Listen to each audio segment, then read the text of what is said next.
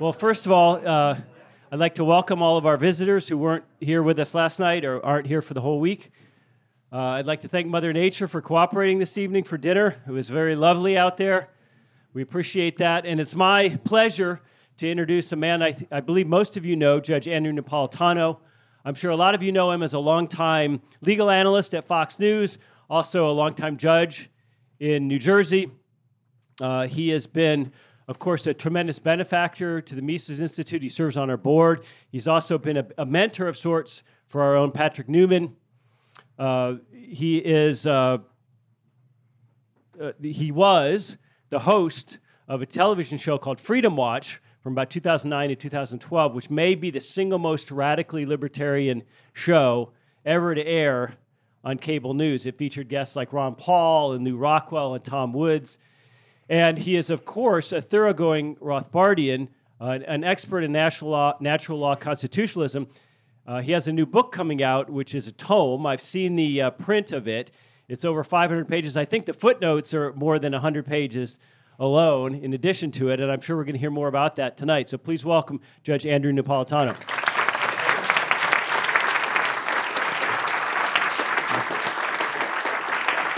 Thank you. Thank you, Jeff. So one of the more interesting things I did while I was at Fox was not a Fox event. Senator Rand Paul asked me to testify before the Senate Foreign Relations Committee on the president's war-making powers. The president's war-making powers? Under the Constitution, he has no war-making powers. But basically, Senator Paul wanted a lecture on the separation of powers. The Congress writes the laws, the president enforces the laws, the judiciary interprets them. The Congress declares war, the president wages war. Congress can't direct the troops, the president can't pick whatever target he wants, or that at least was Madison's theory. A senator not on the committee who inexplicably claimed he had never seen me on air came to the committee meeting to grill me, expecting the sort of Sean Hannity, the president can do whatever he wants, he can kill whoever he wants argument. And when I finished, this senator said to me the following. See if you know who this is by my ability to imitate his voice. So, Judge Napolitano, let me ask you this. Still employed by Fox News after that performance? And then Bernie Sanders kissed me. Oh my God. I had to call the president of Fox immediately. She said, what the hell happened? Bernie Sanders kissed me. What the hell did you do? I gave a lecture on the separation of powers. What the hell is that? No, it's a good thing. It was a good lecture. I did the right thing. Why did you get so close to Bernie Sanders? Why are you telling me this? Because there's a picture out there with Bernie kissing me. I want the Fox PR people to know about it. All right. 2 days later, it's the end of the week. I'm driving from New York to my farm, and the phone rings, and I know immediately who it is because it's 10 zeros on the screen. Judge Napolitano, this is the White House operator. I have the president. Now, for better or for worse, I've known him for 35 years. This is the former president, not the present president. Judge, we have a new chef in the White House. He makes pasta. It's the President of the United States. The other night, I'm eating the pasta. I say to Melania, what do you think? She said, I don't know. What do you think? Call your friend the judge. Let him come down here and taste the pasta. So Trump says to me, would you come down and taste the pasta? At that point, remember, I'm in my car. I drive under a bridge. The call dies. How am I going to call them back? It's 10 zeros. That's not a real legitimate number. He calls back immediately. What the hell happened? Where the hell are you? I said, well, I'm in New Jersey, where thanks to your buddy Christie, the infrastructure stinks. He goes, yeah, you're right. We have more calls dropped from New Jersey than anywhere else. But look, here's the real reason why I'm calling you. How's your new friend Bernie? All right, I didn't write this stuff. I don't know why my name is up there. But to discuss with you the portions of the Declaration of Independence and the Constitution that underscore the origin of human liberty and the efforts of the government to protect it and the efforts of the government to assault it is about 7 or 8 weeks in law school with about 5 hours each week discussing this. I'm going to compact it into 45 minutes. And then we'll do some Q&A. And there are, of course, people in this room who know more about this than I do, not the least of whom is my mentor, the great Judge John Denson, a gift to the people of Alabama and to the judiciary of this state and to the Mises Institution.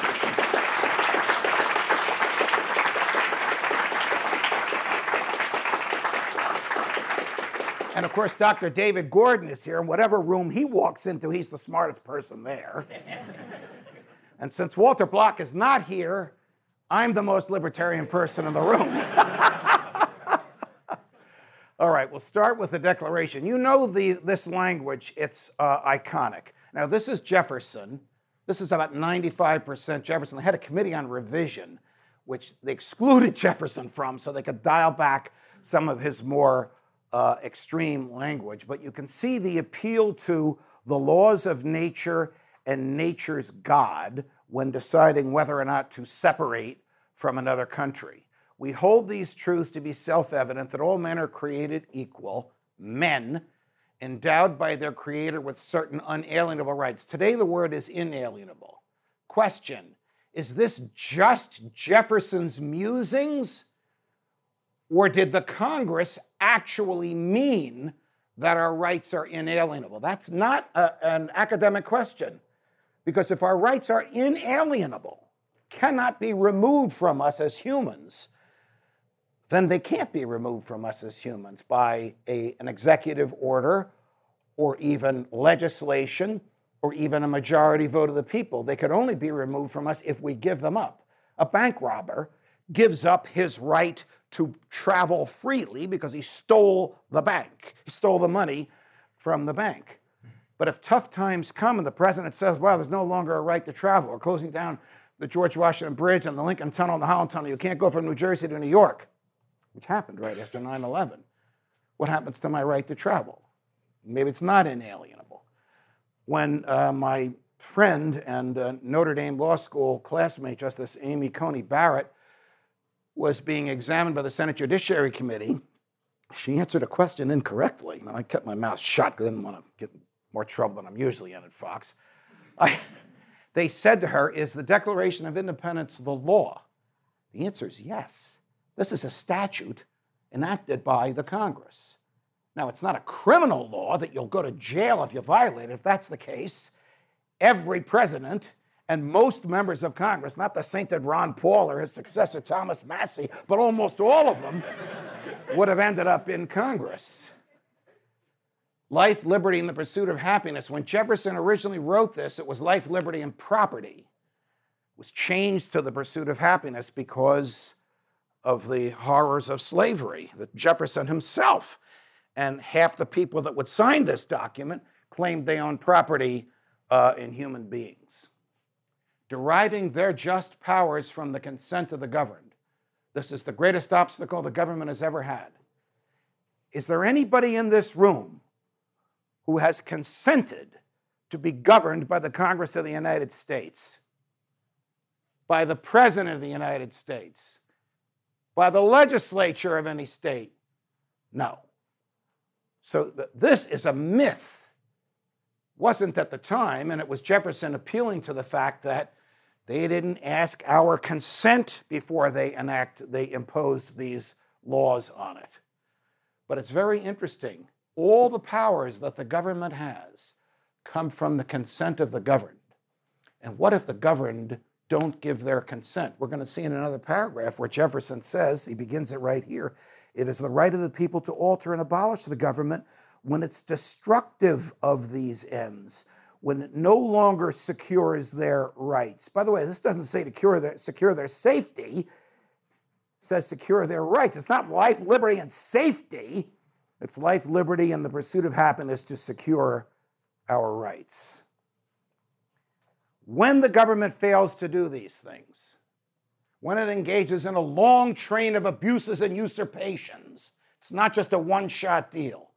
but it's attempting to reduce people to despotism. It is their right, it is their duty to throw off such government and provide new guards for their future security.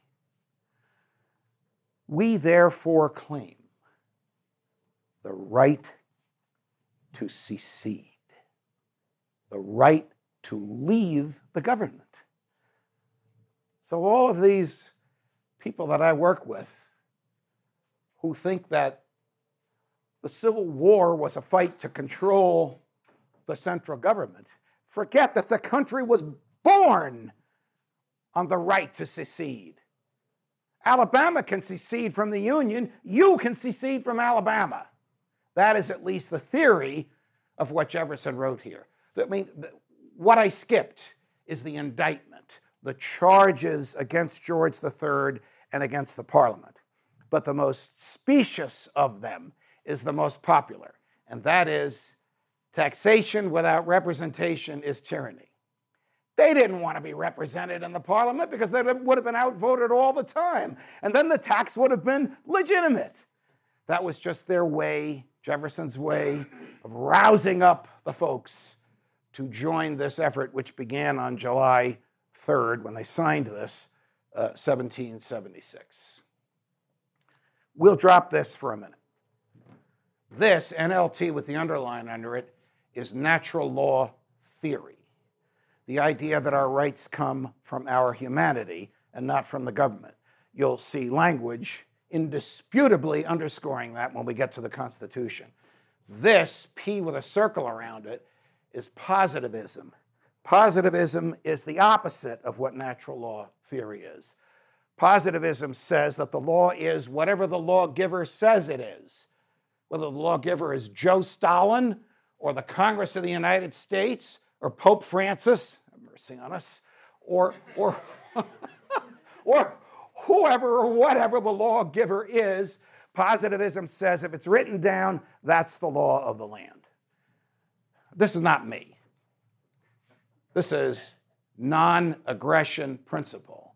This is Murray Rothbard, the great Murray Rothbard's modernization of natural law theory, that all aggression is illicit, either direct violent aggression or aggression performed by deception and subterfuge, including when the government does it, especially when the government does it. As we go through all of this, you will see a lot of it will fit here and some of it will fit here. These are the three amigos, Aristotle, Augustine, Aquinas. Aristotle said, we know right from wrong from our knowledge.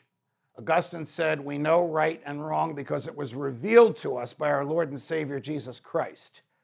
Aquinas, the only one to be canonized as a saint, said it's not knowledge, it's not revelation, it's reason.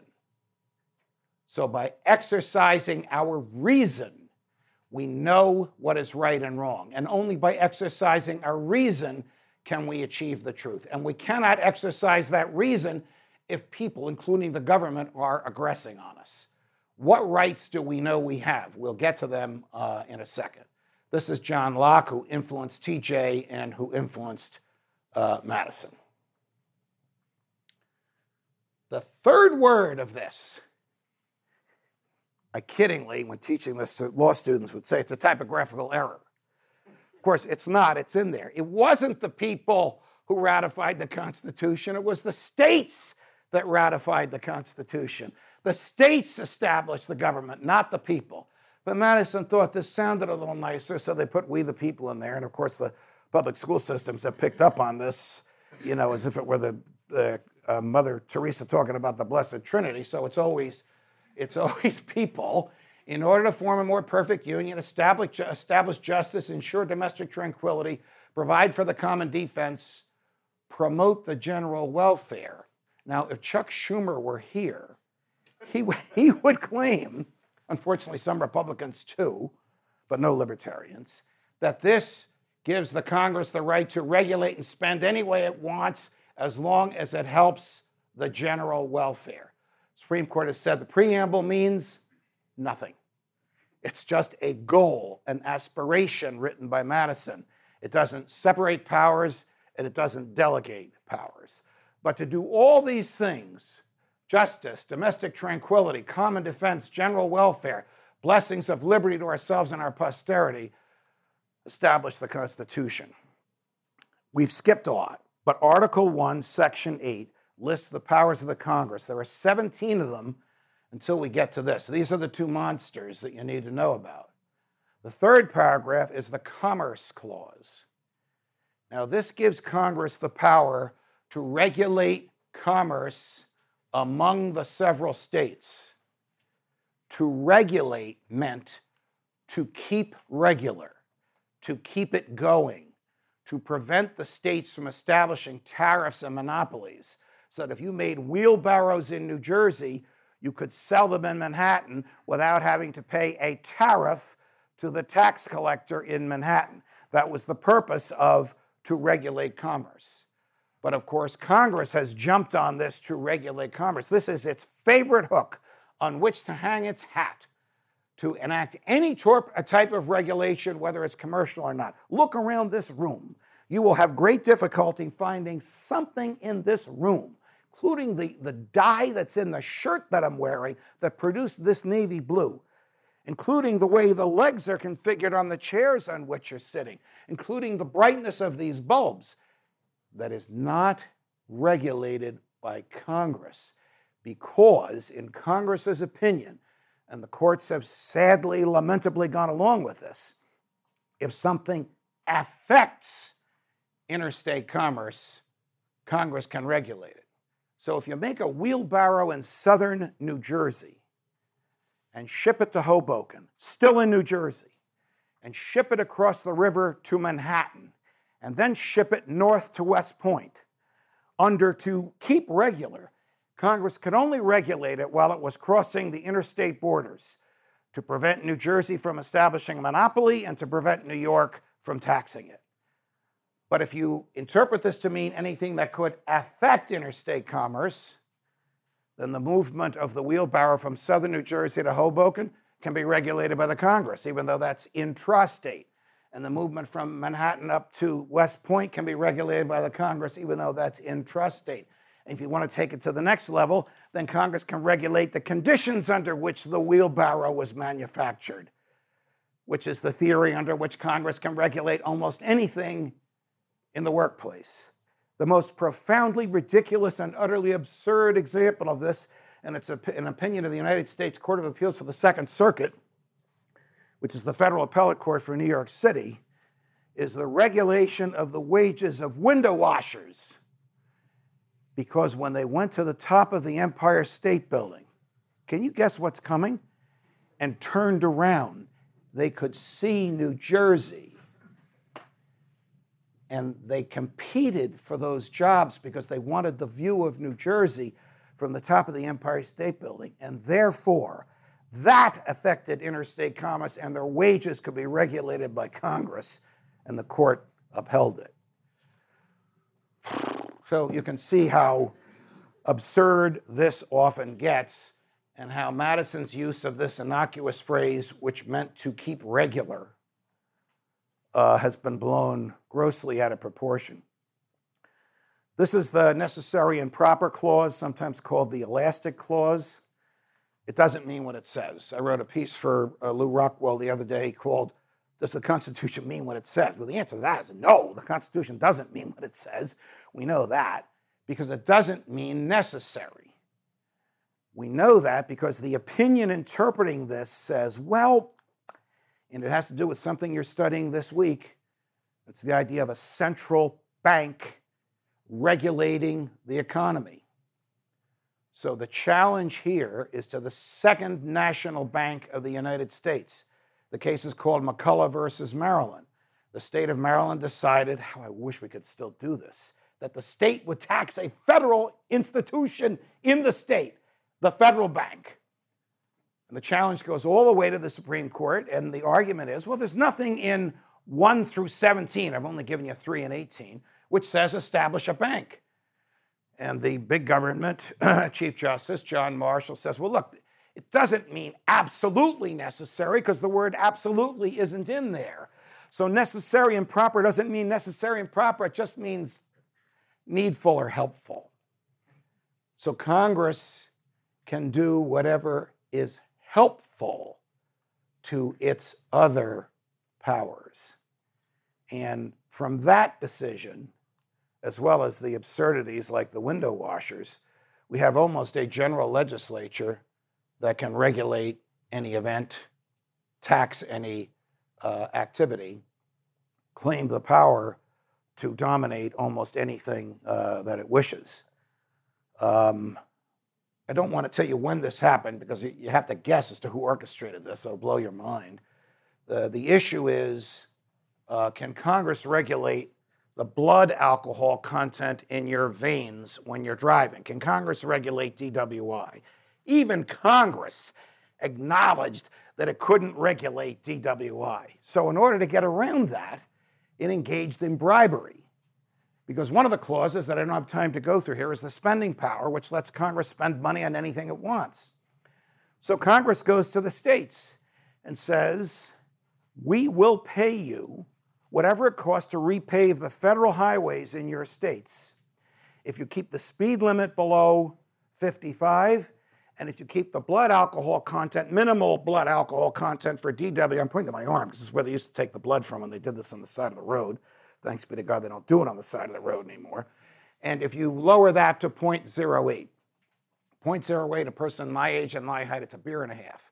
It's absurd, but that's what Congress wanted to do. Is that an act of bribery?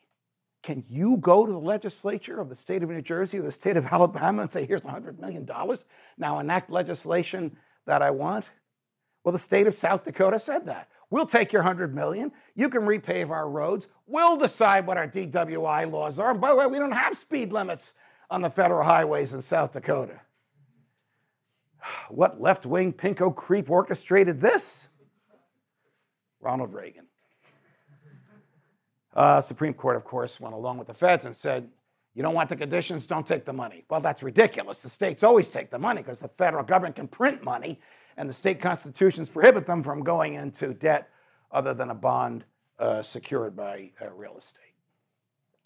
The privilege of the writ of habeas corpus shall not be suspended. This is the right, I wrote a piece for Lou last week on this. This is the right of every person confined by the government to compel the government to justify the confinement. Theoretically, they can't lock you up and throw away the key. Theoretically, they must bring you before a neutral federal judge and justify to that judge the basis for your confinement. Unless they want to send you to Cuba, in Guantanamo Bay, where someone is there for speaking against the United States government in Yemen for 17 years, yet to have a document filed against him. And the courts are now going to decide, what are we going to do with him? You just can't do this. The general rule is 48 hours. Within 48 hours of arrest, you have the right to exercise this writ, which basically means bring me the body, or who has the body? Bring the body of the defendant into the courtroom and justify his confinement. No bill of attainder or ex post facto law shall be passed. A bill of attainder is a statute that makes something a crime in the past. So a law is enacted in July that made an event illegal in January when you did it, even though at the time you did this thing in January, it wasn't illegal. Why is this in here? Because the kings did that and the parliament did that all the time to their adversaries. That theoretically is prohibited by this. I say theoretically because Bill Clinton and Al Gore raised income tax rates retroactively. You paid income taxes on money that you earned before Bill was president on the rate that they enacted, passed by one vote, Gore breaking the tie in the Senate, challenged all the way to the Supreme Court. The Supreme Court says, no, this only means criminal statutes. Do you see criminal in there? It says no bill of attainder, which is a retroactive statute. The Supreme Court said, no, it only prevents crimes. You can raise taxes retroactively all you want. Some of this stuff we don't need to go into because the states are not in the business of granting titles of nobility,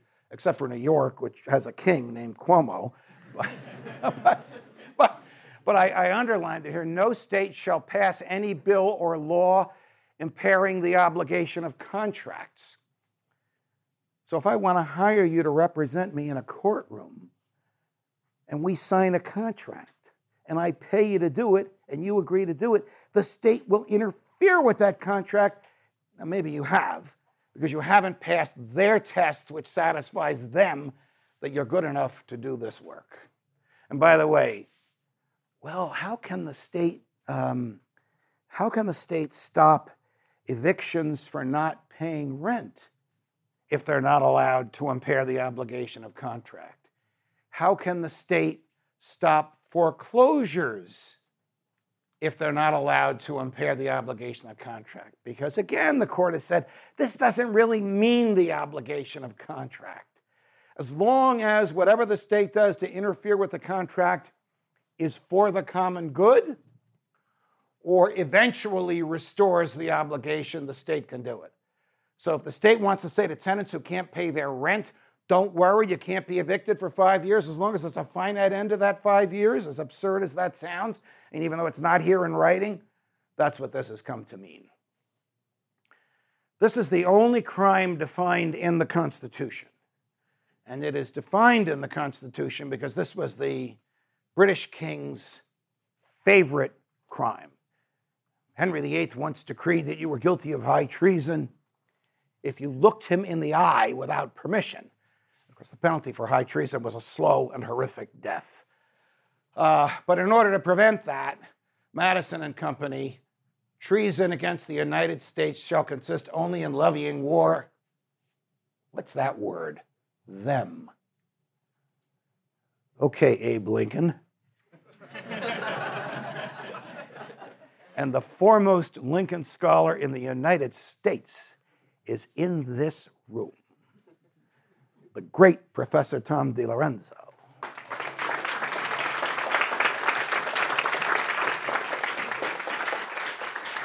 You're waging war against them, Abe. That's treason.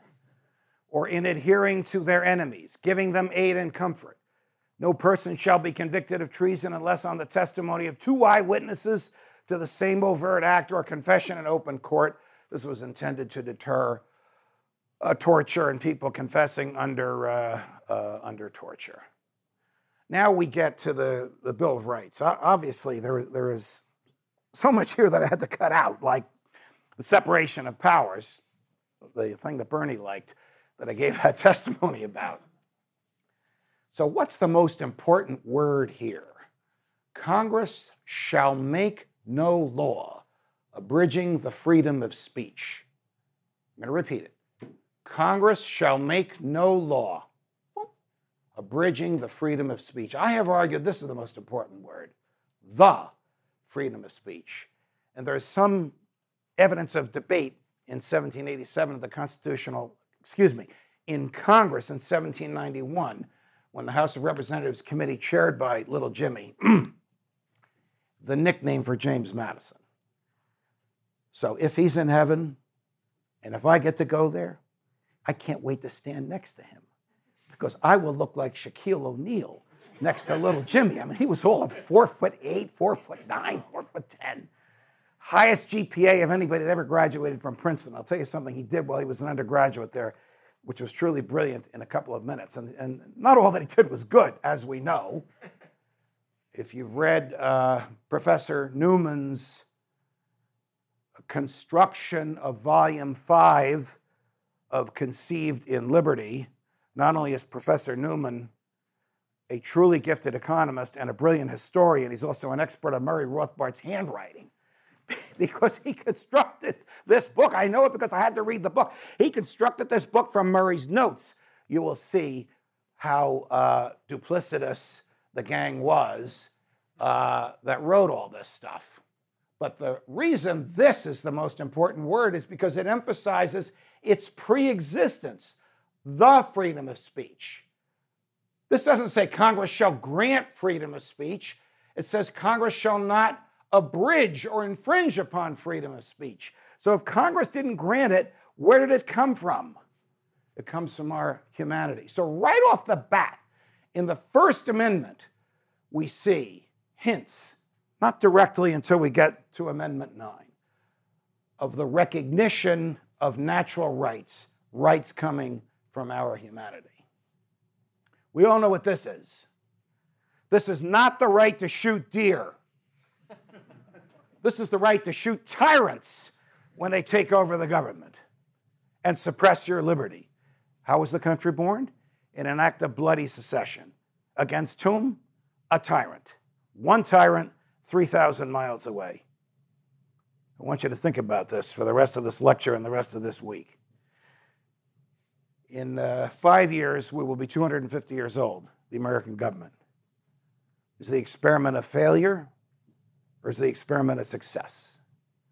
As we proceed through history, does freedom increase, or does the power of the government increase? Did we trade one tyrant 3,000 miles away for 3,000 tyrants a mile away? You know what the answers to these questions are.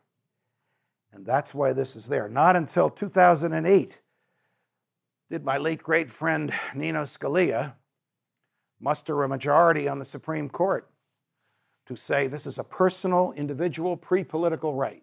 What does pre-political mean? Right there. Comes from your humanity. It's a natural right. Nino, why'd you say pre-political? Why didn't you say natural? He said, natural law sounds too Catholic, and I had to get a majority on the court. And the two of them were not Catholic, so they twisted my arm to put in pre-political rather than natural. Pre-political, fundamental, constitutional, natural. They all mean the same thing, which is not from the government, from our humanity. This is an extension of the right to self-defense. You're about to punch me in the nose, I can punch you. And the brilliance of what Scalia wrote is also what level of arms can you possess? Answer, the same level as the bad guys and, ready for this, agents of the government. You can own the same arms for self-defense, theoretically, under this opinion, as what the government owns. Well, the reason we have this is because, oh God, that's a crazy story. The king was looking for money. He enacted the Stamp Act. The Stamp Act said you had to have a stamp bearing the king's image on every piece of paper in your possession, financial documents, personal correspondence, books, even a poster you're going to nail to a tree. Question, how did the king know 3,000 miles away if you had these documents in your house? Answer, the Writs of Assistance Act, which lets soldiers knock on the door and come into your house ostensibly looking for the stamps. Sometimes they threw you out, and they took over the house, and they lived there for as long as they wanted, which is why we have the Third Amendment. Not just a Revolutionary era issue. It happens almost every day when the police decide they need your real estate for some reason. Very little litigation on this. The courts don't want to hear about it. The quintessentially American right, characterized by Justice Brandeis as the right to be left alone. The right of the people to be secure in their persons, houses, papers, and effects against unreasonable searches and seizures shall not be violated, and no warrants shall issue but on probable cause, supported by oath, particularly describing the place to be searched and the persons or things to be seized. After the definition of treason, this is the most precise and specific language in the Constitution, because the British government had a history of general warrants.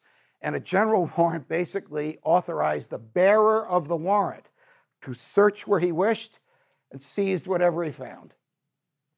This says, A, no warrants except probable cause, which means probable cause of crime. B, all searches and seizures are unreasonable unless by a warrant. And C, it must particularly describe the place to be searched or the persons or things to be seized. Wait a minute. What about the NSA? What? They seize everything. They seize the contents of our iPhones. Where's the warrant that they got in order to do that? So I was once interrogating Justice Scalia at the Brooklyn Academy of Music. This is not a Fox event. This was a Brooklyn Law School event when I was teaching there. There were 2,500 people there.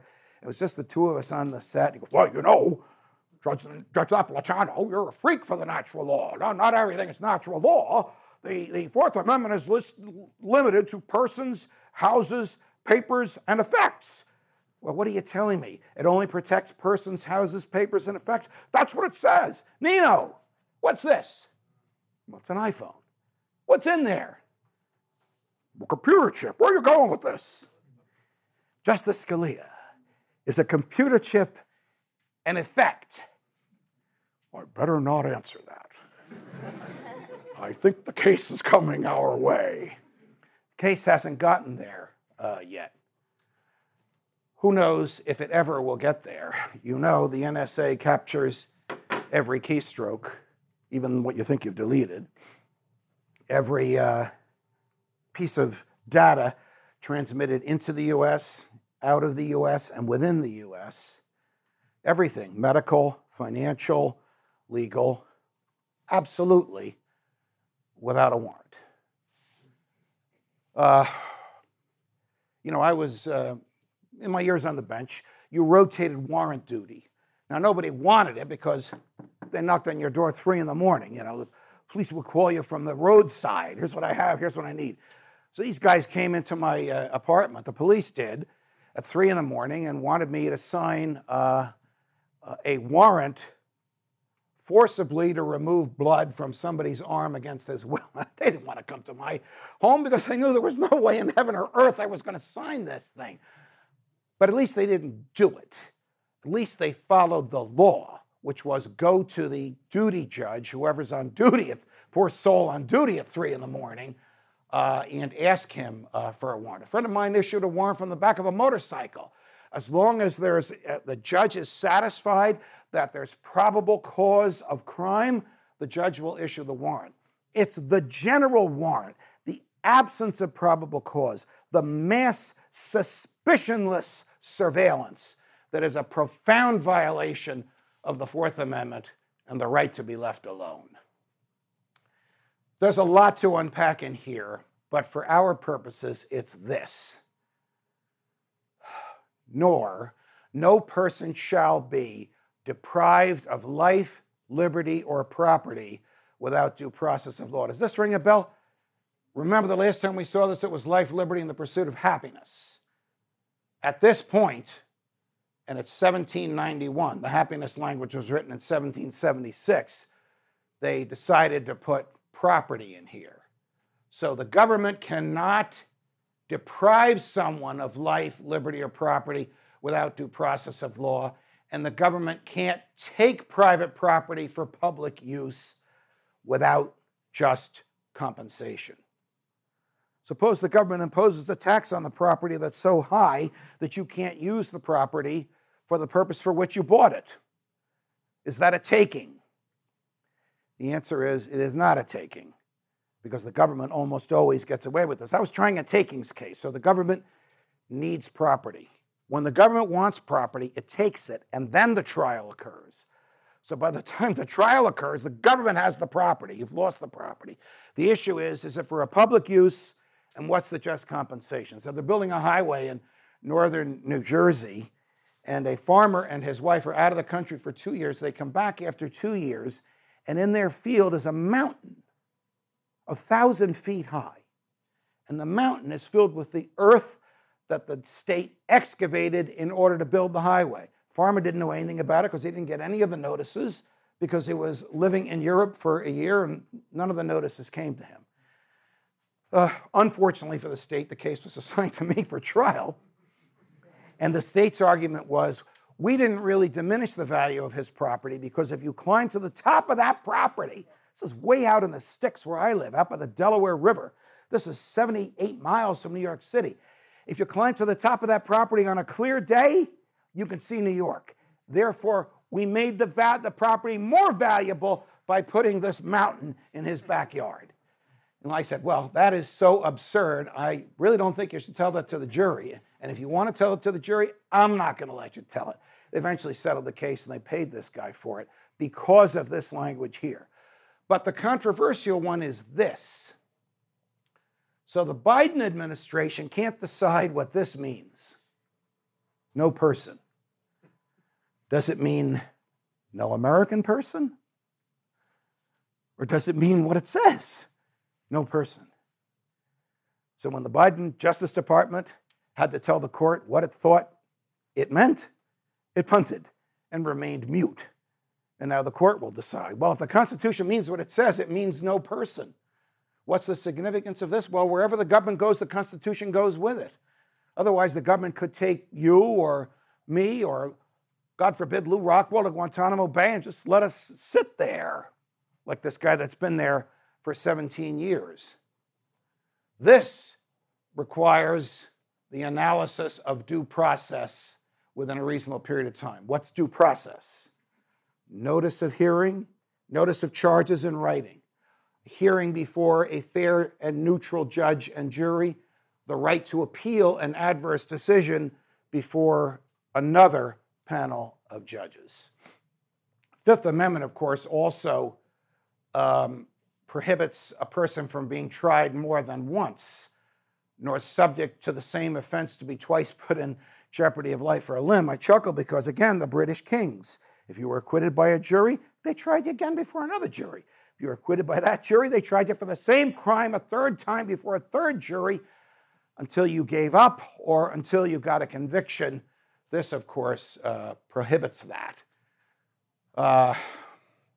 Nor shall any person be compelled in any criminal case to be a witness against himself. In theory, this prohibits torture. Don't ask some of the people who've been arrested in the Capitol building on January 8th and haven't seen the light of day since then if this prohibits torture. Don't ask if being locked in a box with no window and not seeing any other human being for weeks at a time constitutes torture. This says you get a speedy trial, a public trial. Of course, all these NSA decisions are in secret, but this theoretically says a public trial. You're entitled to be informed of the nature of the charges against you. You can subpoena people to testify in your behalf. The accused shall enjoy the right to a speedy and public trial. What does that mean? Well, speedy trial is not 17 years. It's something between 0 and 17 because this character at Guantanamo Bay, the government says, well, we don't have to provide him with a trial because we haven't charged him. And because we haven't charged him, bingo, he's not accused. So he's not one of these people entitled to a speedy and public trial. You could see, Orwell warned us about this, you know this, how the twisting and tormenting of words can be used to twist and torment human freedom. Well, this has obviously changed. You can get a jury if you're suing for $20. But it does say that once a jury has found a fact, the judges who don't like what the jury found can't change it. Again, theoretically, there are about 15 exceptions to that, which I won't go through now. Excessive bail shall not be required, nor excessive fines imposed, nor cruel and unusual punishments inflicted. But what about waterboarding? What about all the things that the CIA has done to people to get them to tell the CIA what it wants to hear? Is that a cruel and unusual punishment? What do you think the government says? Well, because it happened before trial and before conviction, it's not a punishment. Therefore, we can do whatever we want. Does the Constitution mean what it says? Or does it mean whatever the government can persuade the courts into saying it means? All right, I'm going to stop at this juncture for a minute. Jeff made some nice comments about my book. It's not yet published, although it's done. David Gordon has read it. Patrick Newman doesn't know it yet, but he's about to read it. It's 600 pages. There's 2,000 footnotes. The 2,000 footnotes are the universe of everything written on natural law theory. Here's the quandary that the House of Representatives committee, chaired by little Jimmy, had in 1791. If we list all these rights, religion, speech, press, travel, self-defense, privacy, speedy trial, does that mean that the rights that we failed to list are not protected?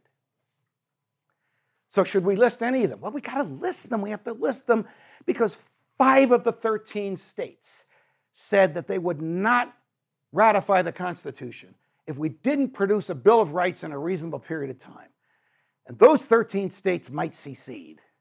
And then our grand design of planning the central economy and making ourselves and our banker friends super rich.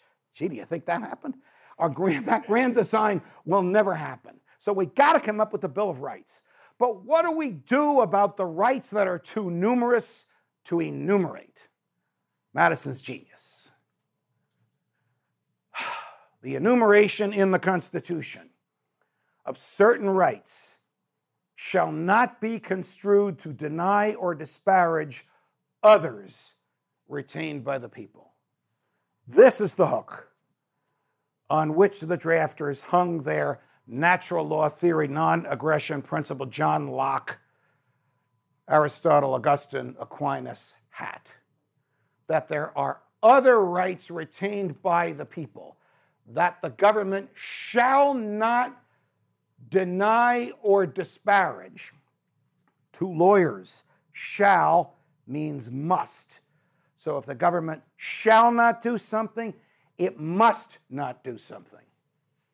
This is the linchpin of human liberty, unenumerated in the previous 8 amendments. The book I wrote is not about the Ninth Amendment. There's a lot about the Ninth Amendment in there. But there's a book by Professor Randy Barnett, B-A-R-N-E-T-T, he's one of us. He's at Georgetown Law School, the poor thing. He's the only one there that thinks right. Who's the guru on the Ninth Amendment, if you're really interested in this, the Forgotten Amendment. Well, the 10th was forgotten for 200 years. It basically says powers not delegated to the United States by the Constitution, nor prohibited by it to the states, are reserved. Reserved. What does that mean? That means that those states had the rights to begin with. Go all the way back to we the people. It should have said we the states because the states kept what they did not delegate away. That's basically what this means. This was mocked by the New Deal. It was mocked by Eisenhower. It was mocked by Republicans. It was mocked by Lincoln. It wasn't until Justice Clarence Thomas got on the Supreme Court that the scholarship about the 10th Amendment began to be revived. Hey, there really are areas of human behavior like the thickness of the legs on this chair and how much indigo dye is in the t-shirt that were not delegated by the states to the Constitution or to the federal government and therefore are reserved to the states. So from and after the early 1990s, there is this revival of 10th Amendment jurisprudence, which occasionally gets 5 or 6 votes on the Supreme Court. I throw up the 14th Amendment for you, not to get into the naturalization argument, but get into the due process analysis. Nor shall any state deprive any person of life, liberty, or property without due process of law. Wait a minute, we just saw that. Yes, we just saw it. Where did we see it? We saw it in the 5th Amendment. What level of government does the 5th Amendment regulate? The federal government. What level of government does this regulate? The states. No state shall. So this amendment, its enactment was tortuous. I don't believe it was ever validly enacted. Ohio and New Jersey rescinded their ratifications of it after they ratified it, and Congress counted those ratifications as a ratification anyway. Nevertheless, it has been the law of the land since 1868, and it prohibits the states from denying life, liberty, or property without due process of law, just as the Fifth Amendment does the same for the federal government. So I'll take a little break at this point and see if anybody has any questions about the origins of human liberty and the effectiveness of the Constitution in its efforts to protect it. Sir, stand up, please. So first I wanted to say, Judge, I immensely respect you, and I want to follow in your footsteps. You're a big inspiration to me. But I'm asking this both as a libertarian and a judge. Would you think that if instead of ratifying the Constitution, we stuck with the Articles of Confederation, do you think we would be in the same situation that we are today? And if not, or even if we are, do you think it would be preferable if we stayed with the Articles of Confederation over the Constitution? I would have shed blood to keep the Articles of Confederation rather than ratify the Constitution.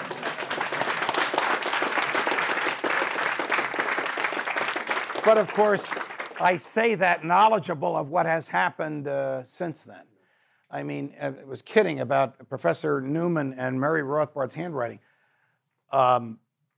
Professor Newman has done an incredible favor to the American public by producing this volume of how the ratification of the Constitution came about and how the Federalists controlled the newspapers and the mails and even suppressed the freedom of speech of the anti-Federalists who didn't want this thing to pass. Great question, and I thank you for it, and thanks for your kind words.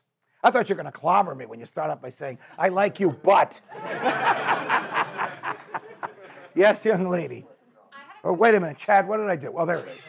I had a question about your thoughts on regulatory agencies, because you were talking about Congress and the way that the judiciary has interpreted regulations that have been put forth by regulatory agencies. How do you think that fits within the congressional framework of what you were talking about? Or the constitutional framework of what you were talking about? Well, they don't exist under the Constitution. You know, this is the brainchild of the second worst president of the United States, who gave us World War I, the Federal Reserve, and the most abominable thing in human history, the income tax. That's Woodrow Wilson, who decided that he and his progressives were smarter than anybody else. And by the way, where is Patrick Newman even here? I don't know, but he just wrote a book about the progressives also, if you want to know. There he is, my man.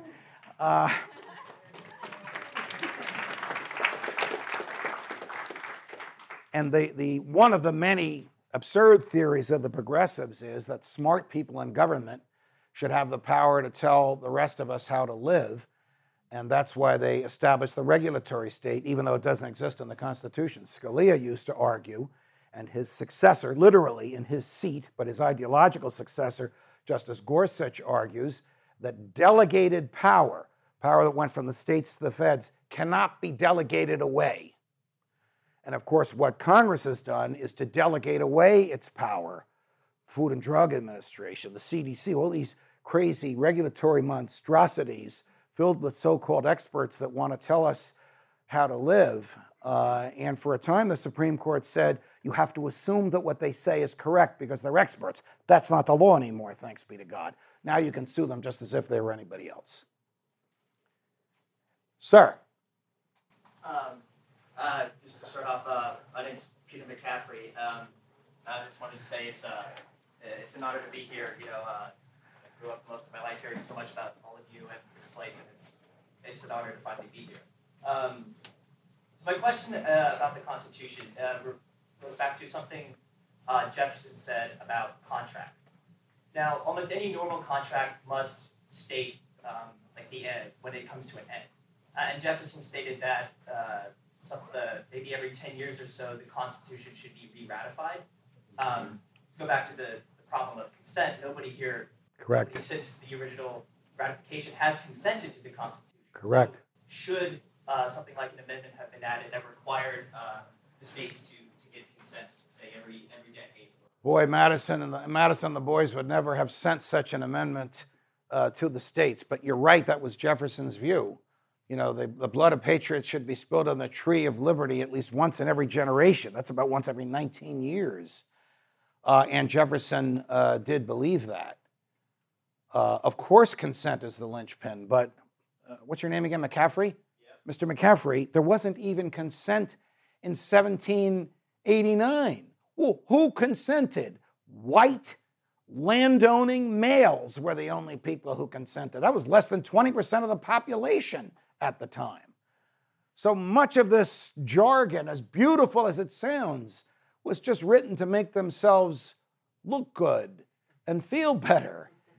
Even though, even the Revolution, which I think is the last just war, the American Revolution, but it was only supported by 30 to 35% of the American public. An equal number wanted to stay under the tyrant 3,000 miles away because it was peaceful. Taxation without representation is tyranny. Do you know what the maximum taxes were that the king imposed in 1776? 3%. Look at what it is today. Do we have the right to secede when taxes get too high? Anybody else? Sir. My name is Tam Kimabonta. First of all, I just want to say I was born in Nigeria, and I've always been an Americanophile for the longest time. Because when I read the Constitution, I realized it was a long time ago, and it was really easy to understand. And while on researching it, I realized that a lot of what was written as a framework for us to, basically when Hayek would talk about laws being general and simple. But these days, I've also been researching the Constitution and the judicial process, and I realized that there's a lot of a group of people called those who are judicial restrained and those who are judicial activists. And this is because, as you were saying, trying to take the words that were written to understand the intent behind those who wrote them. And I wanted to get your thoughts around that, because there's the idea that why are we trying to understand what were in the minds of these people who wrote this stuff? How about just reading a simple English? Well, you are very Scalia-esque, because Justice Scalia argued, he had two theories, one called textualism and one called originalism. And textualism says the plain, ordinary meaning of the words. It says no person, it means no person. You can't put a modifier in there. If the language is ambiguous, like, what the heck does this mean?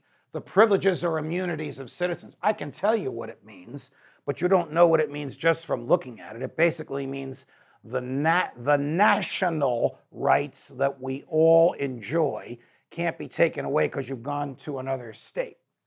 When the language is ambiguous, then you look not at the intention of the author, because who knows what the real intention was.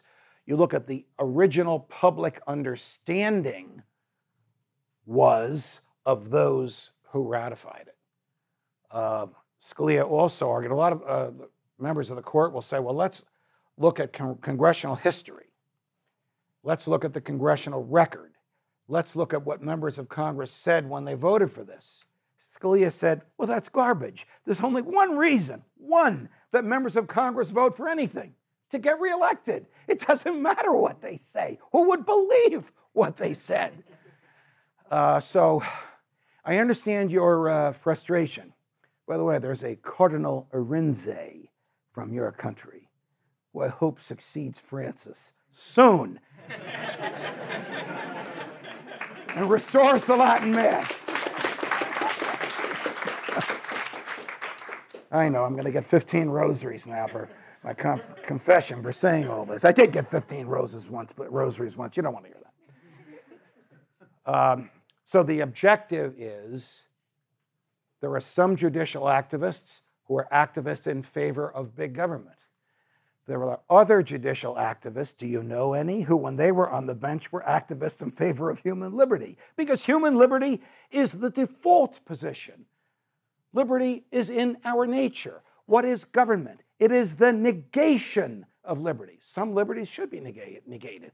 Your right to strangle me to death should be negated. But most liberties, all liberties that don't harm anybody else, should not be negated, but the government negates them anyway. Look, I said earlier, in my opinion, the 244-year experiment has not gone well. Jefferson predicted shortly before he died that in the long run, liberty would decrease and order would increase. And again, Patrick Newman has just written this book about liberty versus order. And Murray Rothbard argued for years, as did von Mises, that the lesson of human history is personal liberty versus governmental power. And I hope when I die, and I'm a lot older than everybody in this room, except for a few people's names I won't mention, right? My dear friend. When I die, I will die in my bed, faithful to first principles, surrounded by the people who love me. But not all of you will have that luxury. Some of you will die faithful to first principles in a government prison. And some of you will die faithful to first principles in a government town square, to the sound of the government's trumpets blaring. When the time comes to make those awful decisions, you will know what to do. Because freedom lies in the human heart. But it must do more than just lie there. Thank you, and God bless you.